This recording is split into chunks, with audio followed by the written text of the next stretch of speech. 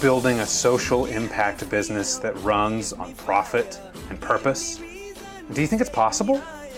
Well, let's find out right here at the Dollar and a Difference Show, where we're ditching bad businesses that put profit over people, and we're figuring out how to build businesses that make a dollar and a difference. It surrounds us, every nation, all around us. All right, hey folks, and welcome to the Dollar and a Difference Show. Whether you're tuning in on the Facebook Live or on the podcast itself, this is a show where we help you build your business as a force for good. And one thing I love doing most on this show, which I'm really going to try and do more often than not on here, is actually bringing in someone from our community who is struggling with something in their impact business or just has a challenge they're facing. Like we all do in our businesses, we have roadblocks we run into, we got to get through. And that's what this community is about. It's just about helping each other move forward on businesses that make a dollar and a difference. So I'm really excited to bring Andrew on today. He's a new member in the community, and he's doing some really exciting stuff and has a challenge he wants to work through. But Andrew, I want to just first give you the floor and give you the chance to, introduce yourself and what you're doing, but, share your story, because we as a community really want to get to know about what you're up to with your business and the social impact you're making. So floor is yours, man. Take the time and share that with us, and then we'll get to the challenge after that. Cool. Sounds good. Well, I think it all begins back in 2015. My wife and I were working in Chicago, kind of tired with our corporate gigs, decided to quit those jobs, travel a little while. We ended up living in Nicaragua for 6 months. We were always big coffee drinkers. We weren't extremely into coffee until we were living down in Nicaragua. So we kind of got very interested in the process. We started roasting. We started buying green coffee from the market, just these random plastic bags of green coffee, kind of toasting them, roasting it stovetop, just in a cast iron pan. Just we're really getting into the process. We actually were living on the coast, but we did a tour of coffee producing countries. We kind of set up several meetings with importers, exporters, buyers, producers, co-ops. Our Spanish wasn't great. We actually had some meetings. They were kind of I don't know how productive they were, but they were fun. Us kind of trying our best at our Spanish, and them trying their best to be polite at us not speaking very good Spanish. But so we had some good meetings, but it was really cool kind of seeing the human story behind coffee. And that's kind of what drew us in. And some of the conversations that we had too, just illuminated some of the issues in the coffee supply chain. Coffee farmers really have the most to lose really in this, and they're impacted the most, and they kind of have the smallest voice. And so that kind of was a challenge. There's a lot of gender inequity in coffee as well. And so, those are some of the things that we saw. And there's a lot of noise out there about farmers getting paid fair prices, and some of the certifications are good. They bring positive things. Some of the certifications kind of, almost in a sense, kind of trick people into thinking that because there's a certification, things are all good, which isn't necessarily the case. So there's a lot of nuance, a lot of issues that we kind of saw and thought we could try to make a difference in.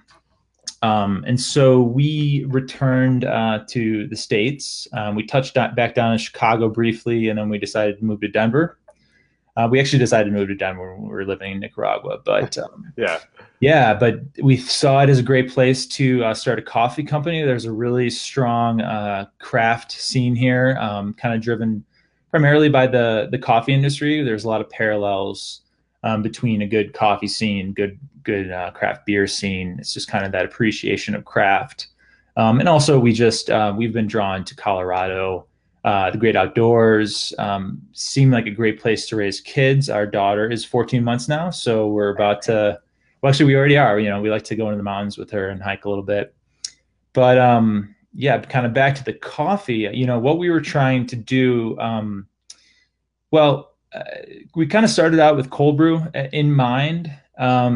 We kind of toyed with the idea of a ready to drink beverage, but then we kind of landed on packaging our coffees for home brewing. because that way it really delivers the most fresh experience for the consumers.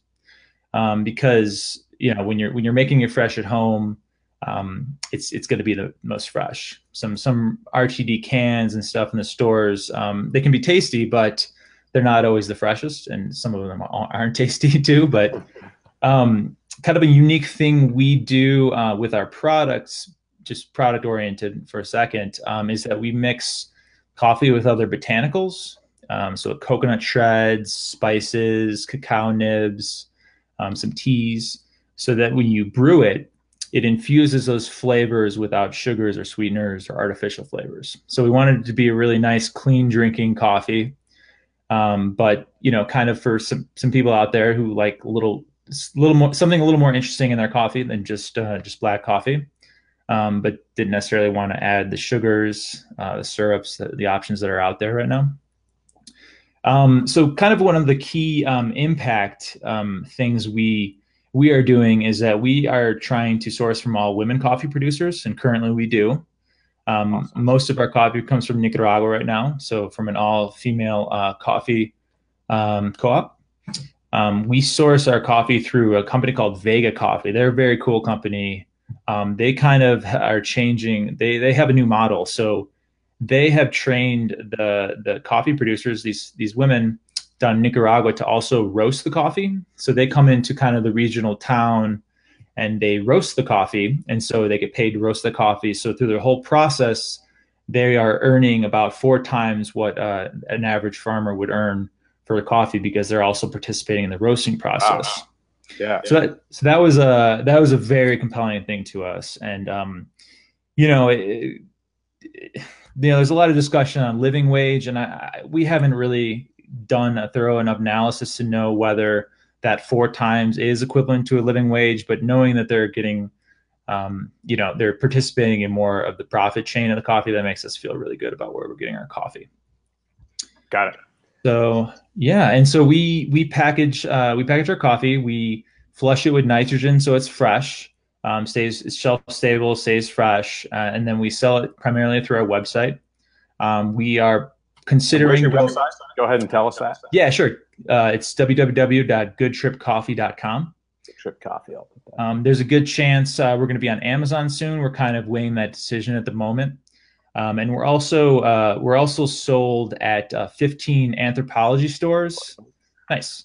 15 Anthropologie stores, primarily on the coast, but also Chicago, Austin.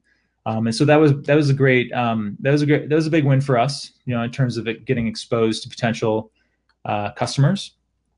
We are focusing on serving women. So we're trying to source from all women, and we're trying to also cater to women as well, because we kind of saw an opportunity for this. There's a lot of masculine brands and coffee, kind of a lot of seriousness. We kind of wanted it to be more of a playful brand and kind of cater more to the female audience. Awesome. Yeah. And then, another thing, we have high aspirations in terms of our impact. A lot of those aspirations are in sourcing and just having better sourcing practices. But currently, kind of the things we're doing are sourcing from women.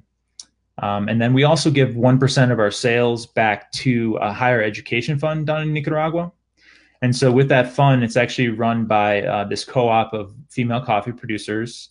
And with the funds, they can take classes, as well as their children can take classes in the regional town, actually, where they roast the coffee.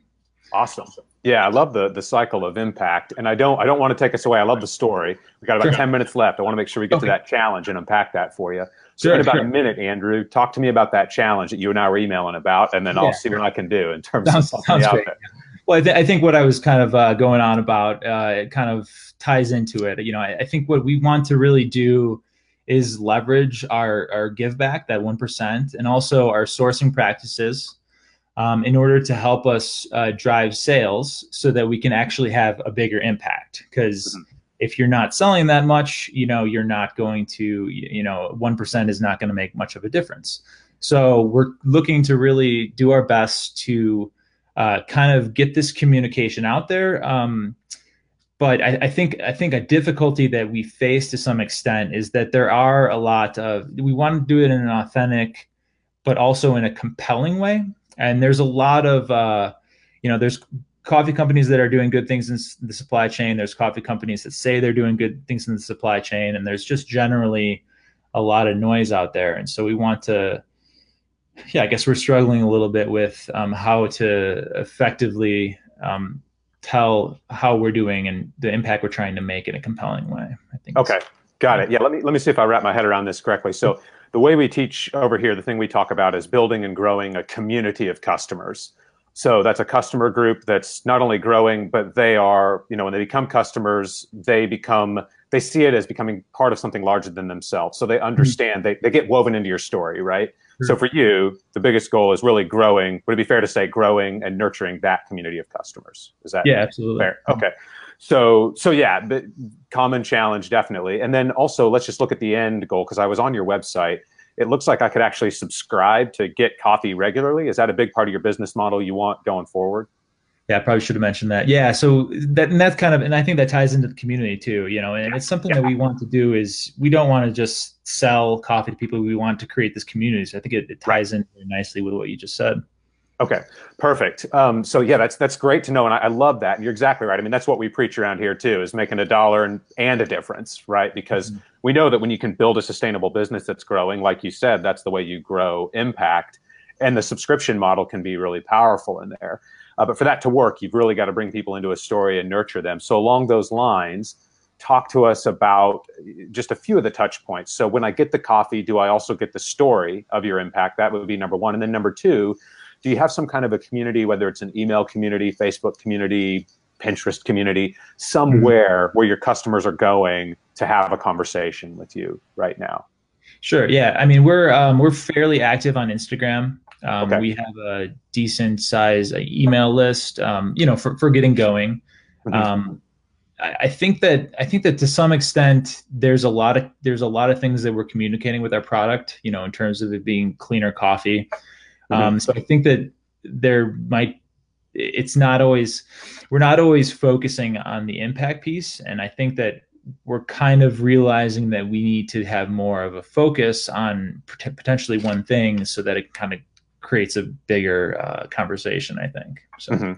And do you tell the stories of the women that you work with on whether it's your packaging or in the communication you have with your customers? What does that look like? Yeah, we do on the packaging. We also have we actually had a pretty cool video made about the women down there, and so that video is up on our website, and so that's kind of there. And we did do some promotion of it when we released that, or I think it was earlier this year or so. But yeah, so it's not like in the forefront, and we haven't fully embraced it completely. And I think that maybe is an area of opportunity for us. Yeah, that would definitely be one thing, and I'll circle back with all my comments, but I just want to get a couple questions answered first, so that helps me. So that's one thing I'll file away for a minute, and then on the flip side, let's talk about just the straight business side. When you're talking about infusing botanicals, talk to me about the biggest two benefits of that, not just the botanicals, but your coffee specifically. Talk to me about the two biggest things from just a hard-nosed business standpoint that would make it stand on its own. If I'm facing it on a store shelf and I've got your coffee, I've got another one, what makes yours stand out in terms of the coffee? Sure. Yeah, I think the big thing is the infusions. It's the flavors that are infused. There's flavored coffees out there that are made in fairly funky ways. Like a flavored roasted coffee is sprayed with a chemical. Sometimes it's naturally derived. Usually it's not. It's sprayed during the roasting process, so it's pretty funky. So it's kind of a cleaner drinking flavored coffee of sorts is one way to put it.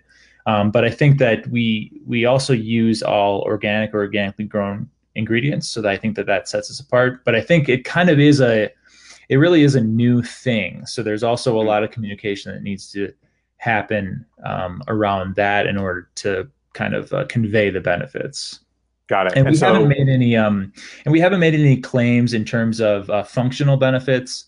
A lot of the ingredients, we're kind of just letting them stand on their own. Like cacao is a very good thing for sustained energy. Yep. We use yerba mate. So there's things in there that have functional benefits, but we have not really embraced communicating that. Okay. Okay. Got it. So, so then, in other words, if I pick up a package of your coffee, it might mention the infusions, but it's not necessarily front and center. Yeah, well, Is that? it's obvious that they're in there, but it's not. All right. We're not making the connection to the functional benefit per se. Oh, okay. Okay. Got it.